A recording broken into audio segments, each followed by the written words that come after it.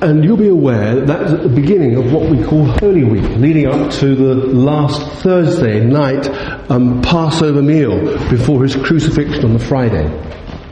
All good, so you're aware of that. And the Gospel of John is silent on all the incidents and discourses that occurred in that period. But in that week, the synoptists, well, Matthew devotes 6 Gospels to it, and Luke devotes four chapters to it. I'm just going to list to you the things that were covered.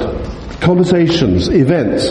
There's a lot happened, a lot of these, and John doesn't mention them all. We're going to go to chapter 12 and what happened at the end of the week in a second. But during that week, here's what was going on. We had, and I've listed them here, the second cleansing of the temple. Incidentally, there was no scourge mentioned. The synoptists, they only mention this one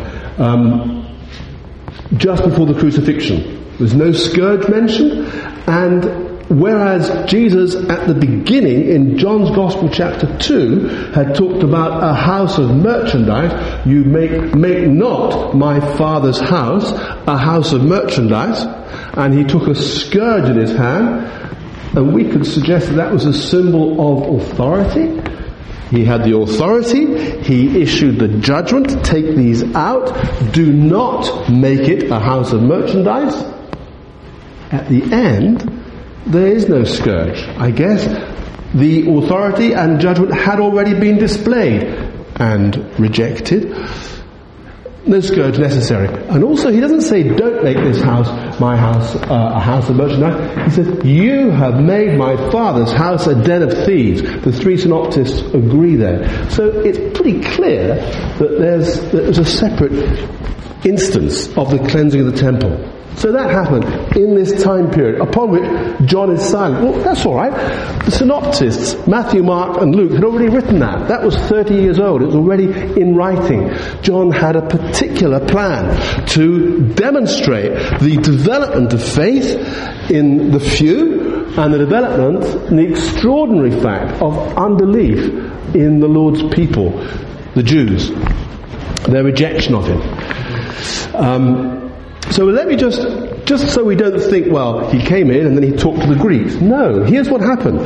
He entered Jerusalem. There was the second cleansing of the temple. This is all just in those few days. There was the cursing of the fig tree, and the next day the fig tree being withered.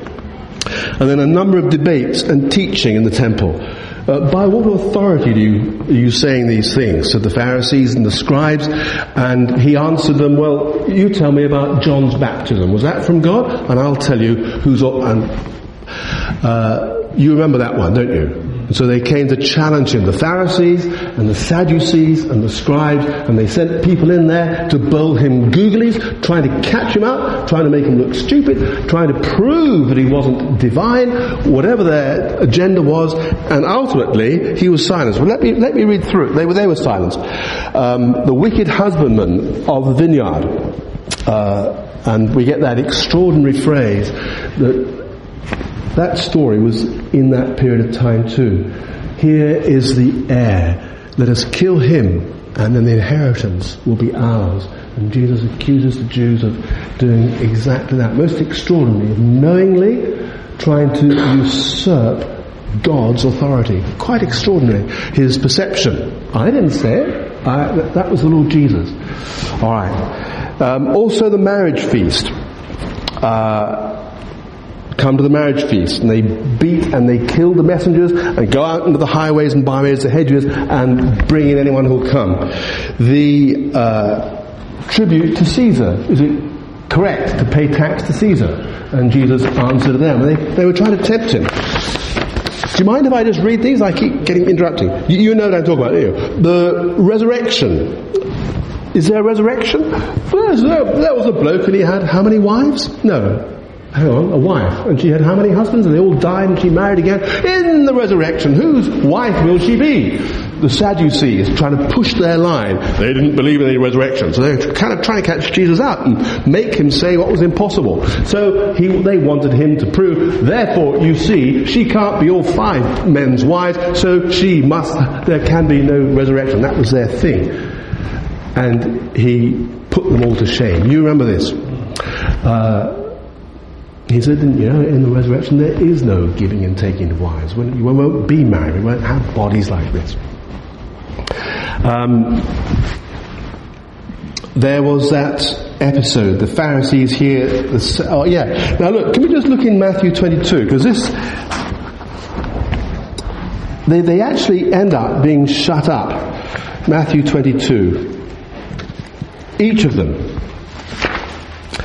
I want to set the scene, just so we know what's going on when we dive into our particular bit.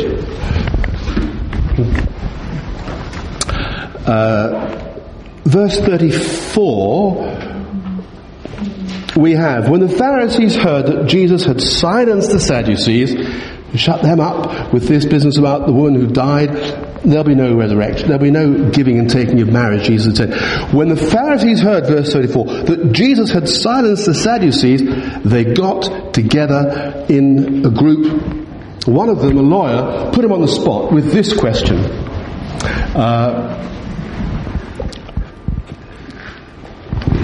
Teacher, which is the most important commandment? You must love the Lord your God, replied Jesus, with all your heart, with all your life, with all your mind. This is the first commandment, and it's the one that really matters. The second, similar, you must love your neighbour as yourself. The entire law hangs on these two commandments, and that goes for the prophets too.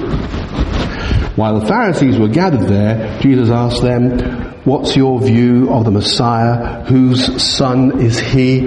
And all this was going on in the temple during that week. And so there was a busy time, about 24 incidents during that week. And Jesus was in the temple daily, we're told, and at night he resorted to the Mount of Olives.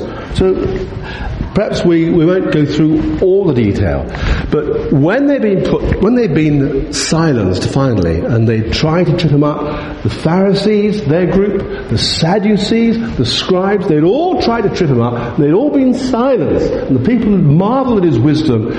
And then we have another set of stuff, the woes, the warning against the scribes and the Pharisees, the woes against the scribes and the Pharisees, the lament over Jerusalem. Oh Jerusalem, Jerusalem, as he looked on it from the Mount of Olives, that stonest the prophets, how oft would I have gathered thee?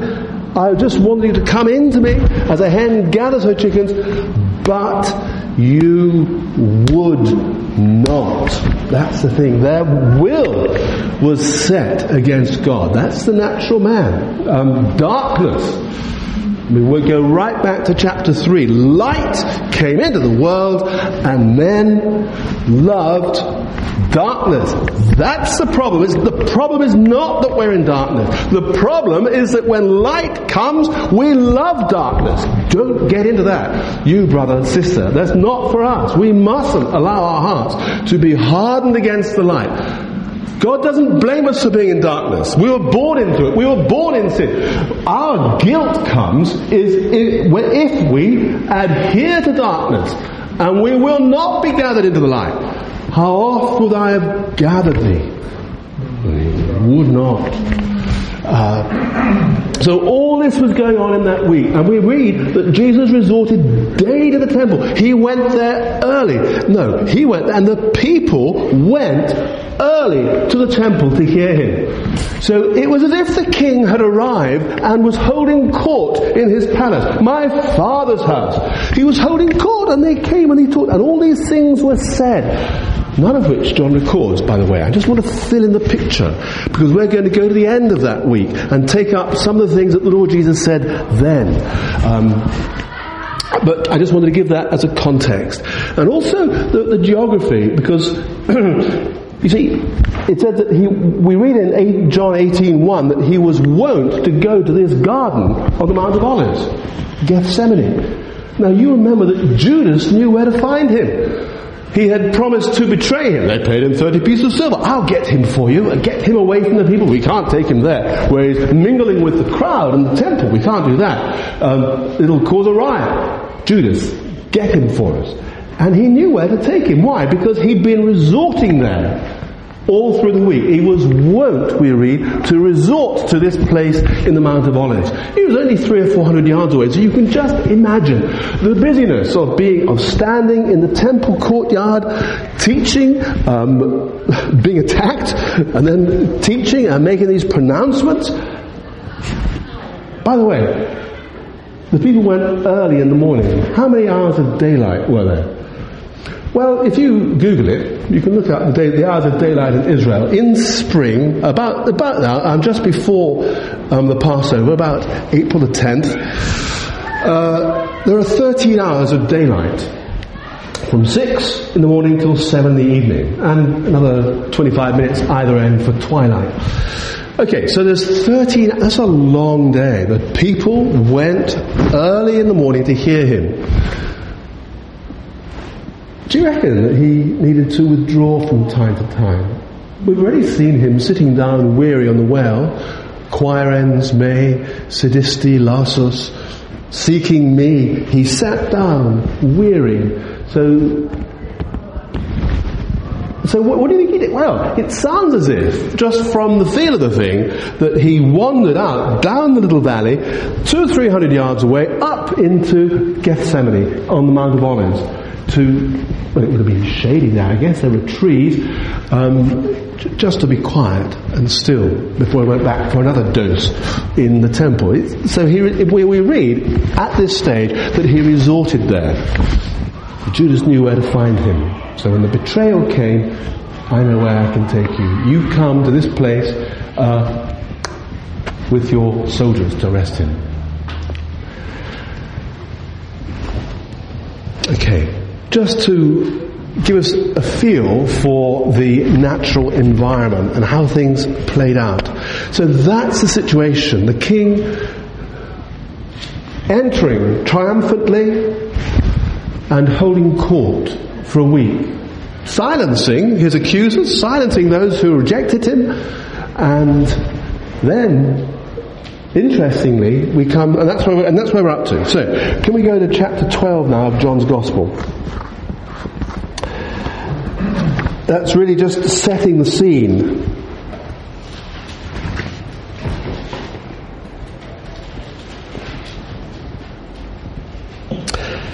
And we'll go to verse 20, and it seems that this is really near the end of that week.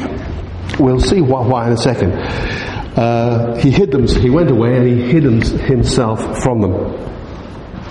Verse 20. Some Greeks had come up with all the others to worship at the festival. Remember, this was the Passover, the big one that they had to get to.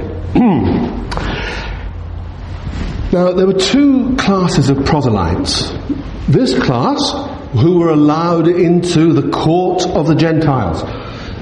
Beyond the court of the Gentiles, there was the court of the women, where Jewish women could go and pray. The Gentile court was for those who were not Jews, but who had perceived and accepted the truth of the revelation of the Creator God. Remember, in contrast to all the pagan nonsense that they've been brought up around, all the idolatry, and they say, yes, we want to pray to this God. But they hadn't received the sign of the covenant in their flesh. They had not been circumcised. There were other proselytes who, as adults, had been circumcised, and they were allowed in to worship with the men, with the Jews. But the uncircumcised Gentiles were limited to the court. That was the only place in the temple they could pray.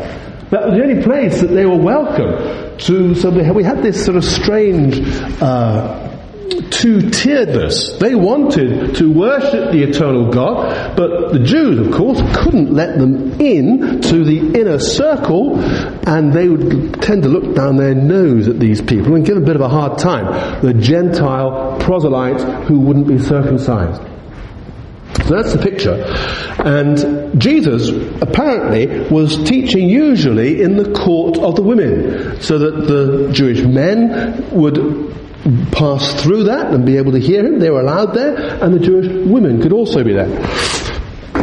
And so in verse 20, we get this. There's some Greeks who come up with all the others to worship at the festival. By the way, they would have seen, we're assuming, they would have been around for the triumphal entry. What? They're saying this is the Messiah? These Jews have been talking about the Messiah, and now they're hailing him as their king? And yet, this crowd are trying to kill him, and yet they're not accepting him. They're trying to trip them up. What's going on here? And then they come in, and the only place that they were allowed to pray had become a den of thieves, Jesus' words. And Jesus cast them out. So they would have seen that. Hang on, we want to pray. It's just like another marketplace. They're trying to cheat and steal from each other. Sort of extortative rates of exchange, because they had to give tax with the temple money. Extortative rates of exchange. It was a den of thieves. And this is the bit that they give us to pray in. And this Jesus, this one who came in, the triumphant king, hailed by all the people, he's turfed them all out. You think they might have taken notice, don't you? Well, they did, because they said this. So these Greeks came up and said, some Greeks had come up, verse 20, with all the others to worship at the festival. They went to Philip. Now the two players in this story, apart from the Lord, are Philip and Andrew. And we're told that those are the only two Greek names among the disciples. Up in Galilee, there were a number of purely Greek cities. Greek versus Jewish. Purely Greek cities. Philip, Andrew, Greek names. Jesus had made it very clear that I am not sent, and he acted like this absolutely consistently all through his ministry. I am not sent, but to the lost sheep of the house of Israel. Do you remember that? When the Canaanite woman, the Gentile woman, came to him and said, look, I can't help you. I'm not sent, but to the lost sheep of the house of Israel. You're not on my list. And she pressed. And it's not good, he said, to take the food from the children and give it to the dogs. And she said, but even the dogs can eat the crumbs that fall from the children's table. Do you remember that? And the Lord said, your faith is great. Be it, and she was seeking healing for her son. And he gave it to her. Have you got dogs? We had dogs for 25 years.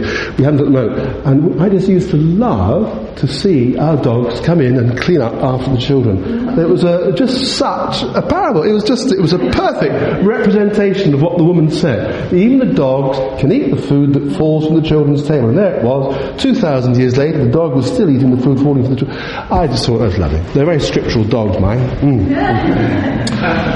Actually, one of them chewed one of my Bibles. So, anyway, moving on.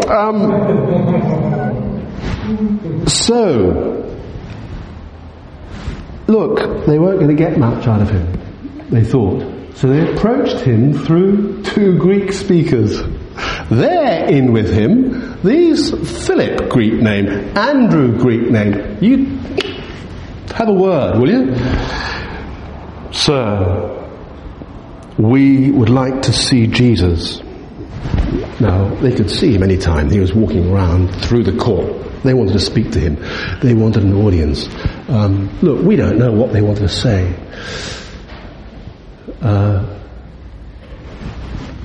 Do you think they could have been wanting to invite him? Look, this crowd don't want you. Come over to our place and be our leader. Be a sage for us. We'll have you. They're mad. We've heard about the things you've done, raising the dead, the miracles you've done, the answers you've given to these questions. Come and minister among us. I don't know. I'm guessing. We don't hear any more about the Greeks. What we do hear about is the train of thought it triggered in the Lord Jesus. Here they were, knocking at the door of the kingdom of God. I am not sent, but to the lost sheep of the house of Israel. But it was over. The lost sheep of the house of Israel essentially had it was filled up. Those who were hearing. There was faith incipient in some, but the house of Israel as an entity, the theocracy, had rejected him. It was the end. He knew that in a few days he would be crucified. Do you see the coincidence of events? It was all over for Israel. He, before this, had already prophesied Jerusalem's destruction.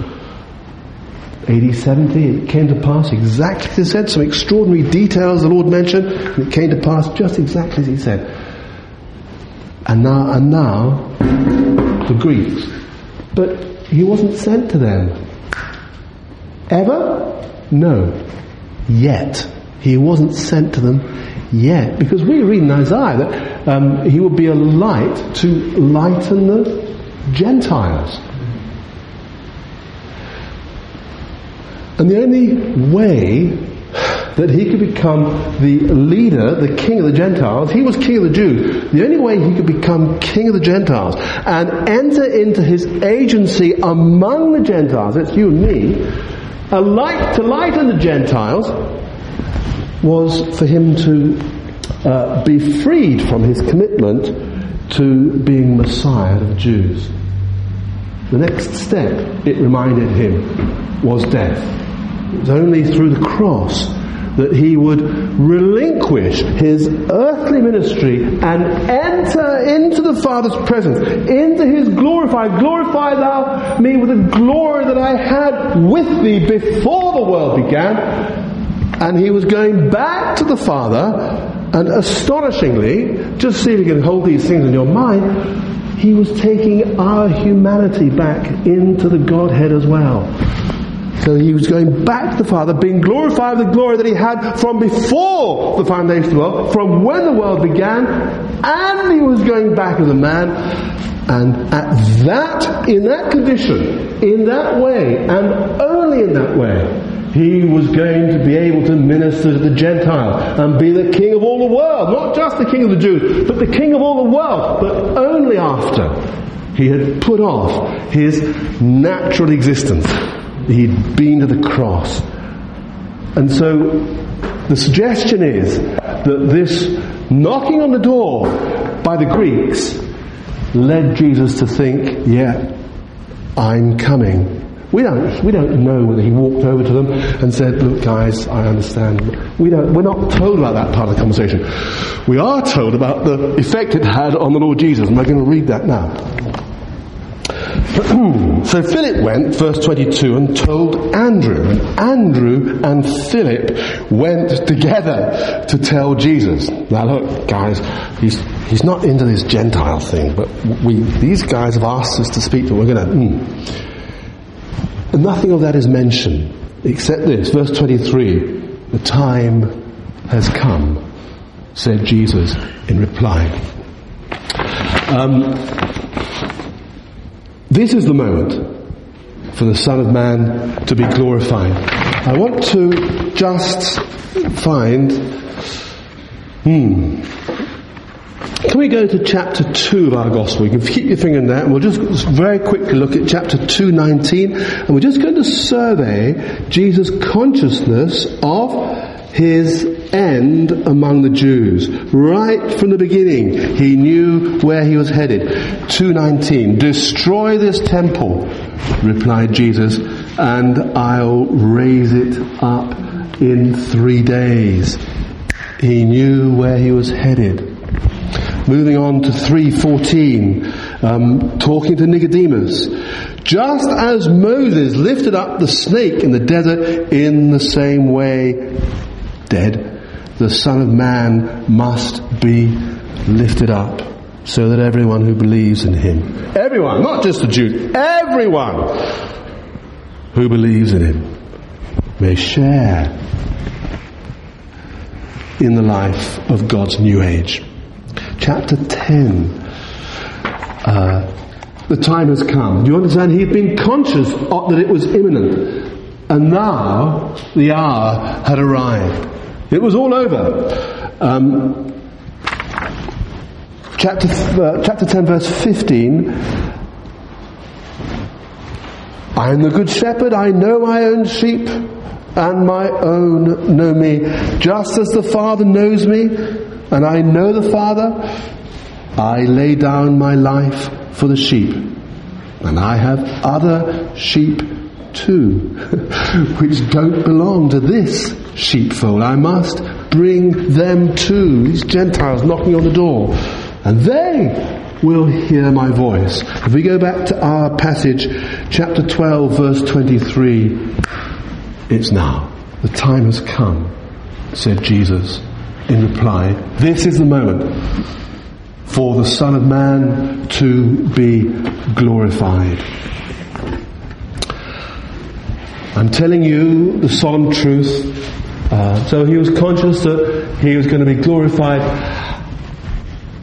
and we're going to hear also of by what means, by what path, the pain, the agony that awaited him, that he viewed in Gethsemane a few days later, and sweat, as it were, great drops of blood, in the agony of contemplating separation from the Father. He knew what it was going to mean. The hour has come. And we'll read later on that he was troubled. He shuddered. He was rocked to his core. Verse 24, I'm telling you the solemn truth. Unless a grain of wheat falls into the earth and dies, it remains all by itself. If it dies, though, it will produce lots of fruit. And that's an obvious statement. He used it as a parable of human life. And we're not going to spend a lot more time or a lot more verses, but I do want us to consider the import of these things, because they're fundamental and immensely important.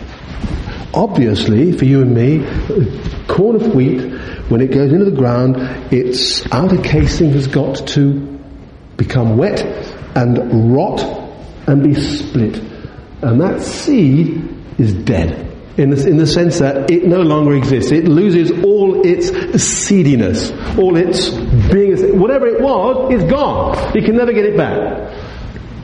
But only by that happening does the new plant take root and grow and produce 100-fold.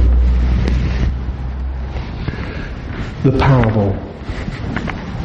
This principle the Lord Jesus is applying to himself. He'd applied it repeatedly to his disciples throughout his ministry, and I'm going to trouble you with just doing a survey of some of those occasions when he said, you've got to die, you've got to lose your life. But just for now, verse 24, it remains by itself. If it dies, though, it will produce lots of fruit. There's the parable. Verse 25, here it is direct. If you love your life, your suke, soul, that's your natural life, your physical breath, and all the attributes of your personality, or your soul. That's suke. If you love it, I'm going to protect it. I'm going to give it what it wants. I'm going to let it have its own way, which incidentally is the spirit of the age. It always has been. The spirit of the age. You've got to do what you want. Self-actualization, self-aggrandizement, self-realization. You've got to get. We had it from one of our grandchildren. It was very sweet. You're not. What do they say? They've been taught it at school. I won't mention her name. What did she say? You're not the boss of my emotions. I am. This was to their grandmother. But you've got to be in charge. You've got to be in charge of your soul. You've got to look out for your soul. You've got to make sure that things go just right for your soul.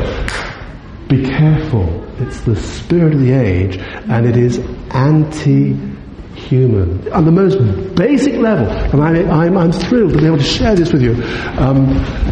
Here we go. Because it's so basic, and yet our eyes are so holden. But we have the opportunity to see clearly. So, if you love your life, your suke, your soul, you'll lose it.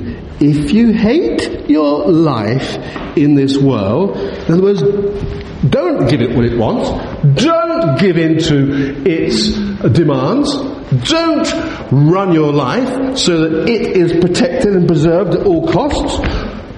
And people make a whole life. It's their life's mission, is to protect and ring fence their soul so it's never touched. It's going to be alright. Look, even at the most basic level, in interpersonal relationships between men and women, women and women friendships, these things are so. Is it not? If you don't let yourself be touched, you won't have any relationship. If you love your life, you'll lose it. If you hate your life in this world, if you hate your life in this world, let it be trampled on. Let your preferences be denied. Deny yourself, Jesus said earlier on. We'll look at some of those. You will keep it unto life eternal. Alright. So Jesus applies to himself that fundamental principle of humanity that he has applied so often to his disciples. Can we do a quick survey of those places? Can it be quick? Yes. Matthew 10. I got 4 references, okay? Just so you know it's not interminable. Matthew 10. That's the encouragement, you see.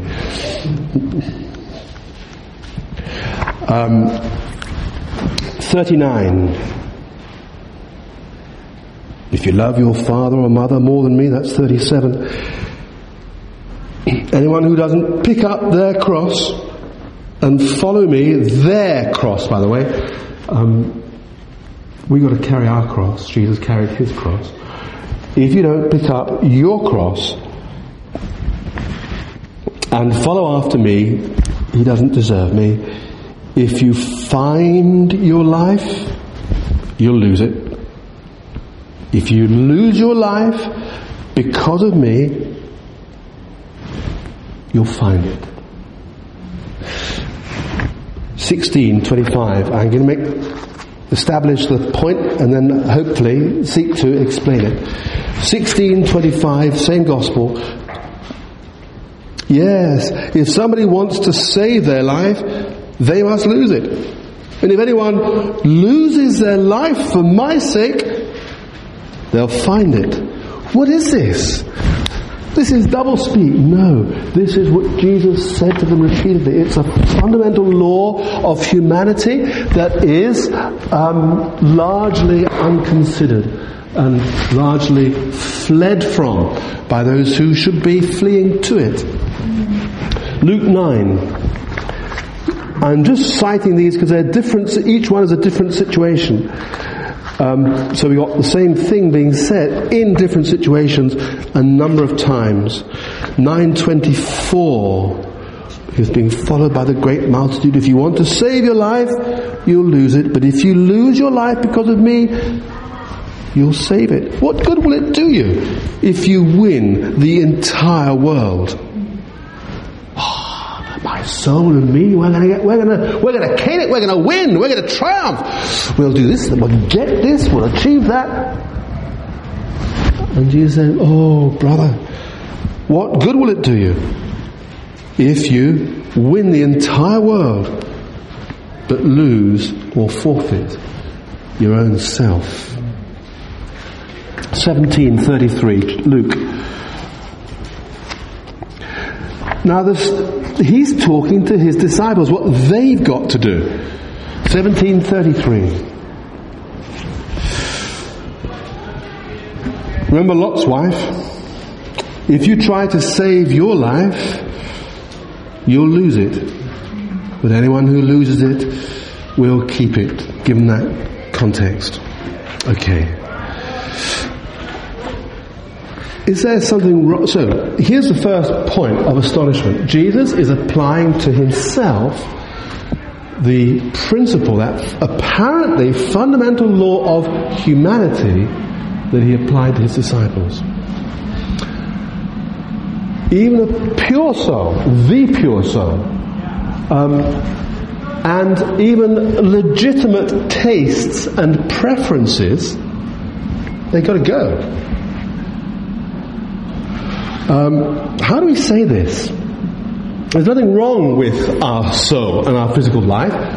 Jesus had a soul and a physical life. Nothing wrong with it.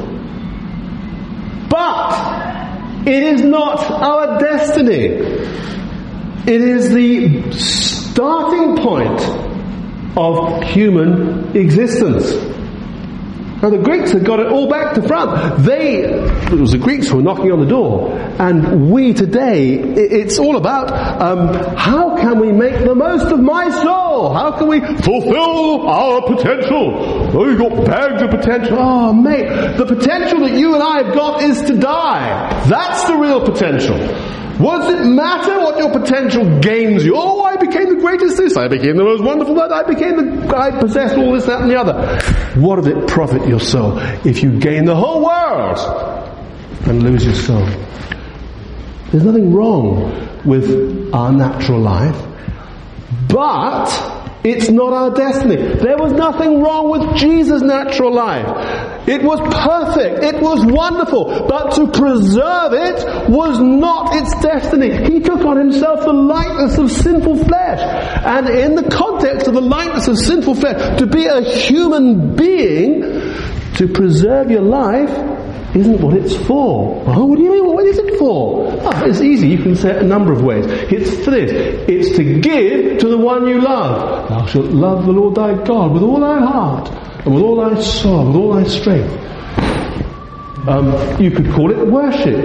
The hour cometh, and now is, chapter 4, when true worshippers shall worship the Father in spirit and in truth. The Father seeketh such to worship him.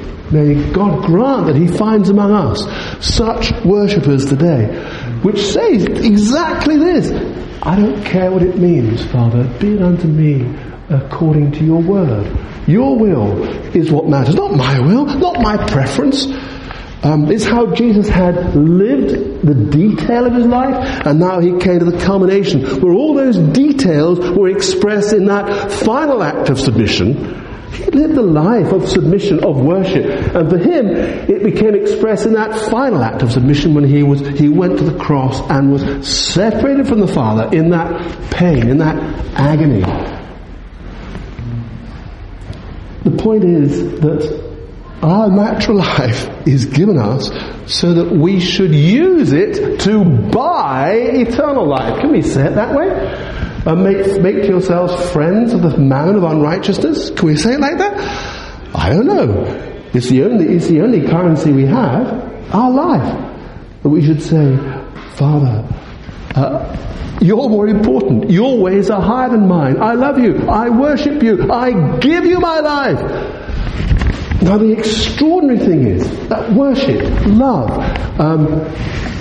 so that by it, now listen to this is the key. It's not just something that happens in our heart. We're going to come on, and Jesus is, and we've had it a number of times, it's not just something that happens in our will. Our will is involved.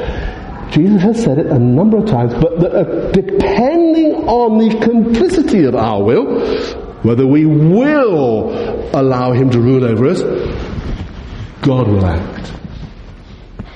And as we lay aside our naturalness in his favour, as we sacrifice it to him and say, Lord, have it, I don't want my life anymore, you rule over me, you're worthy, you're greater than I, God acts. And that's the key, that through the complicity of our will, the Father acts. Actually, it's the Son. Do you remember how the Father introduced Jesus to John the Baptist? He characterized his work as, he shall, the one on whom you see the dove descending, the Holy Ghost descending and remaining there, he it is who what? Forgives sin? Go on, I've said it to you so often. What is it? How did he say it? Please tell me. Yes, John came before him, and the Father said to the one who came before him, the one on whom you see the dove descending and remaining, He's my beloved son. He didn't say that, although he said that later. Yeah, but he said to John in advance of that episode when he said the voice from heaven. We're going to have another voice from heaven in a minute. In advance of that baptism and the voice from heaven, the Father had pointed out to John, look, this bloke, the one that, when you see this happening, that's the one. He will baptize you with the Holy Ghost.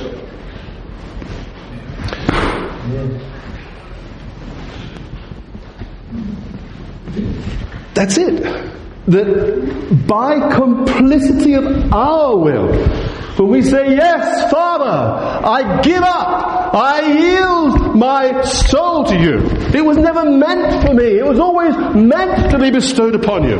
It was always meant to be gifted to you. It was always only given to me so that I could be a worshipper of you. And in response to that, Jesus takes hold of us and he does his job on us. There's only one being in the universe, one being, who is enabled, authorized, and granted the ministry of the dipping human souls into God the Spirit. Can we de-religify the notion?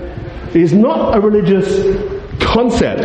It's an act of God that as we comply with Him, as we yield to Him, and as we're washed by Him, He acts on us. And the scourge of the Western church, as far as I can see in our era, is that we seem to want a salvation that's devoid of the act of God. They say, just make the decision, just ask forgiveness. Now Jesus is in your heart. Is He? Show me your life. No, that's not the gospel. It's yes, receive forgiveness, and yes, make sure that you have yielded your life into His hands and He's taken hold of you. You're the real you, your spirit, your soul, and immersed you in the Godhead.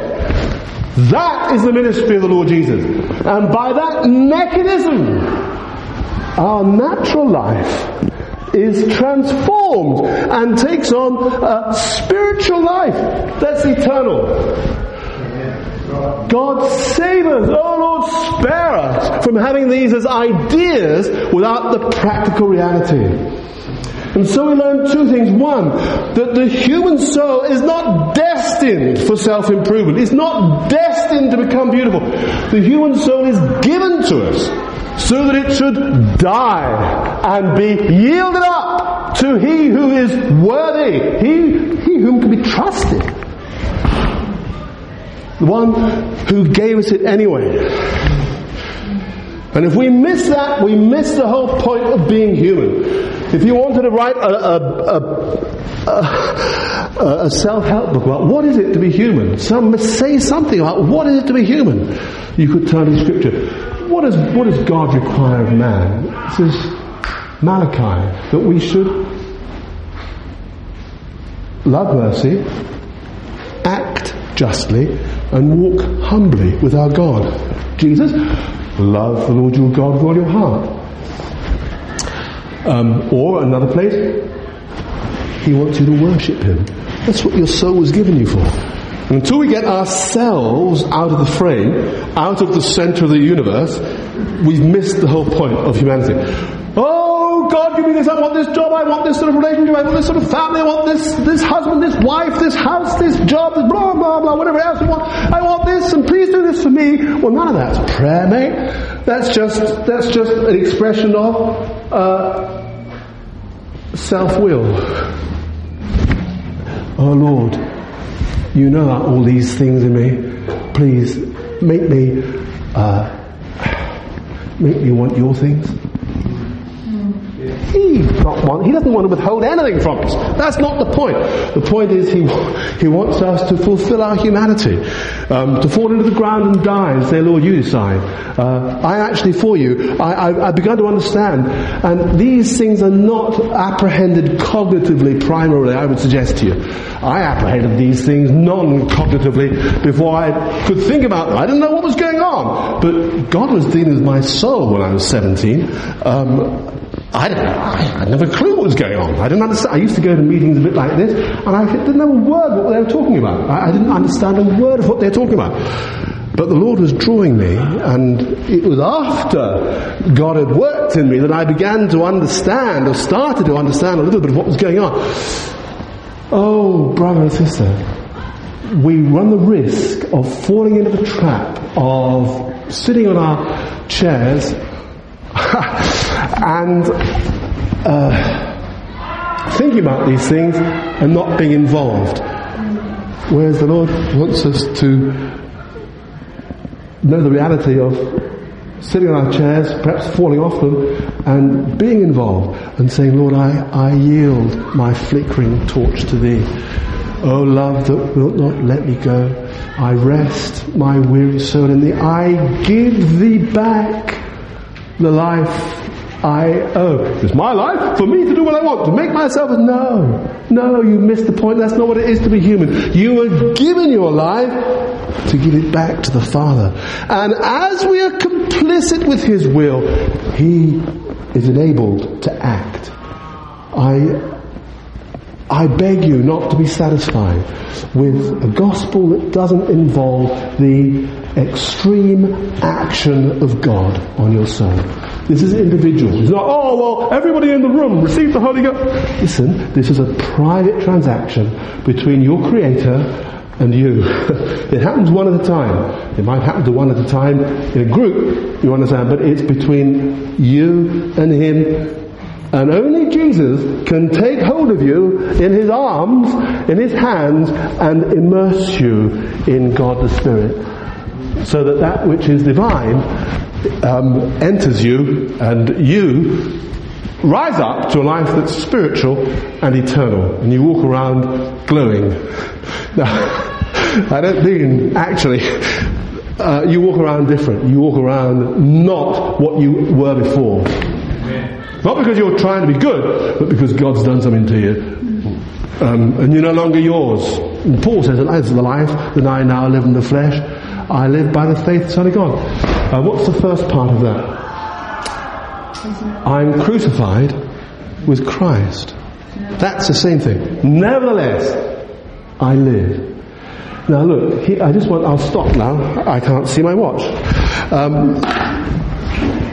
Here's the extraordinary thing. Jesus applied this principle to Him. Now you and I are possessed of a nature that needs to die. It needs to be exterminated. It is incorrigibly, it is irrectifiably enmity with God. It can't be remediated. That's the human nature, the old man. You can't come along to the old man and say, look, old man, you're a horrible old man. Sorry, I'll talk to this bloke over here. Look, old man, you're horrible. You're a horrible old man. You've got to smarten up your act. Now, are you willing to do it? And he might say to you, yes, but the fact is he can't do it. He's just the old man. He's a spiritual power that is enmity with God. Paul says that in Romans chapter 8, that the mind of the flesh is naughty. No, he didn't say that. The mind of the flesh is undesirable. He didn't say that. The mind of the flesh is enmity with God. I'll kill you, God! And they did. And it's in us, brother, sister, until God saves us. What is the mechanism? How can that spirit be got out of us? By what we're talking about here. Do you understand that this isn't hypothetical? It's not some religious notion. This is the essence of being human. The essence of the power of God has got to get hold of us. Jesus didn't have any such spirit to be got rid of. But the principle of death nevertheless applied to Him in His humanity. That His good life, His good soul, His pure life also had to enter into death, to be resurrected to a new life, eternal. But for you and me, not only is it our duty and our worship to give ourselves to Him, it's our salvation. It is by the mechanism of that baptism that the old man, who won't be reformed, we can't speak to him politely and say, well, could it be a bit better this week, please? He can't, he won't. He rules us. We're slaves. Read Romans chapter 6, 7, 8. We're slaves to this principle of sin. We're enslaved to it, we can't get out. But the means of escape is granted us. And Jesus, it's more or less what he talks about. And in the coming chapters, the concept recurs again and again that the answer for humanity is not to all try and be better, it's you need to die, man. And the only mechanism by which we can have that safely and be resurrected is the baptism in the Holy Ghost, the dipping in God the Spirit. And there's only one being in the universe authorized or able to do that. Jesus. Amen. He it is who baptizes in the Holy Ghost. But as the Greeks came knocking on the door, as it was clear his ministry among the Jews was at an end and that they were about to murder him, all these things come into focus for Jesus, and he begins to think about the means by which he's going to be glorified, what he's got to go through to be elevated, to be king of all the world and minister to the Gentiles. Verse 26, if anyone serves me, if you love your life, you'll lose it. 25, if you hate your life in this world, that's it. Lord, I don't want to hang on to it anymore. I don't care what it costs. I lay it aside. I don't want it anymore. I don't want to be in charge anymore. Will you be God to me? Will you take over? Yeah. And that, by the way, is not just your decision. That is a ministry of the Holy Ghost. It's called conviction of sin. And you can't do it for yourself. You have an obligation to respond as God touches you. I have an obligation to respond as the Lord touches me, but I can't do it for myself.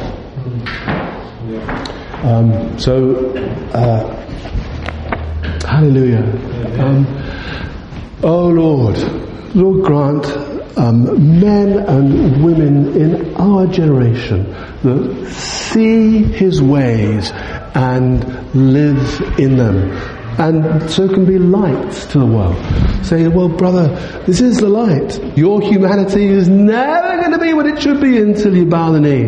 There's going to come a day when every knee shall bow, and every tongue confess.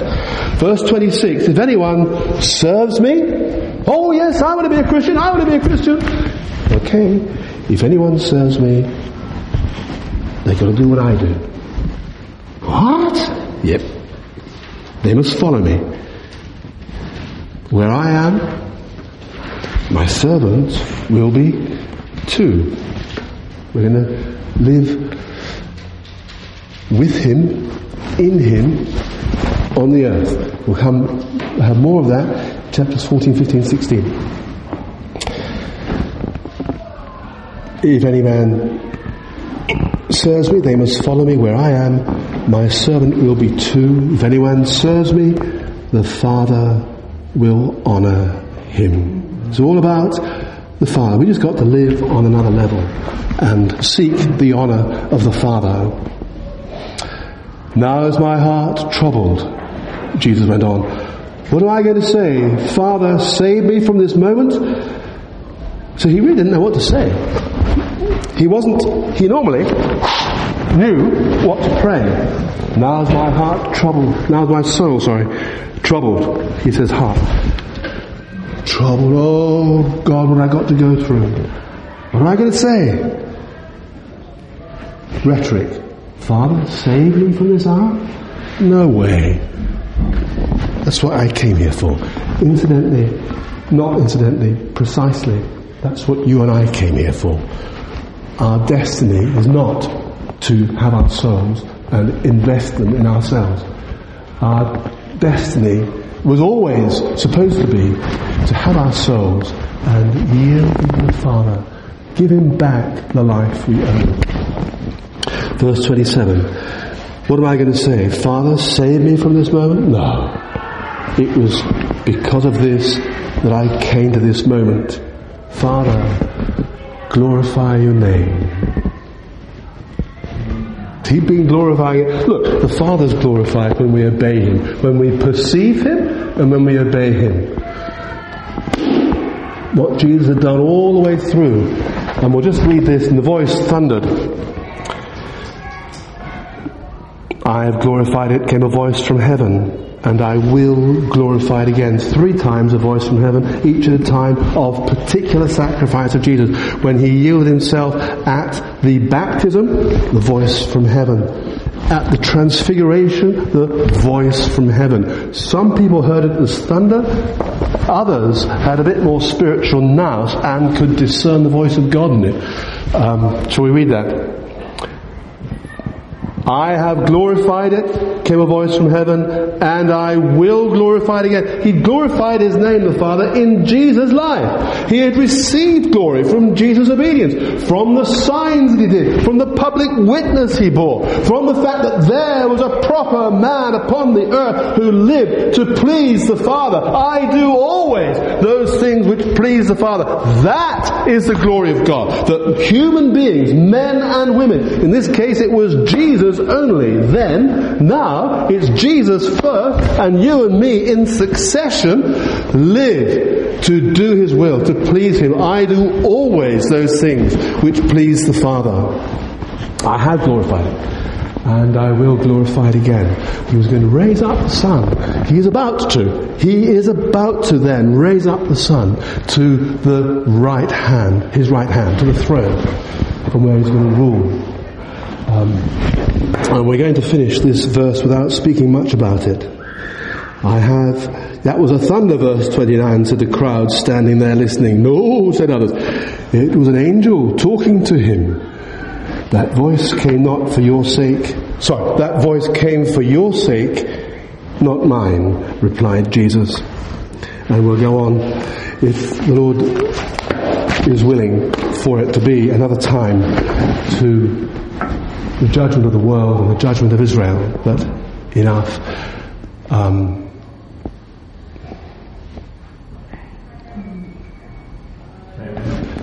How does that square with your inner understanding of what it is to be human?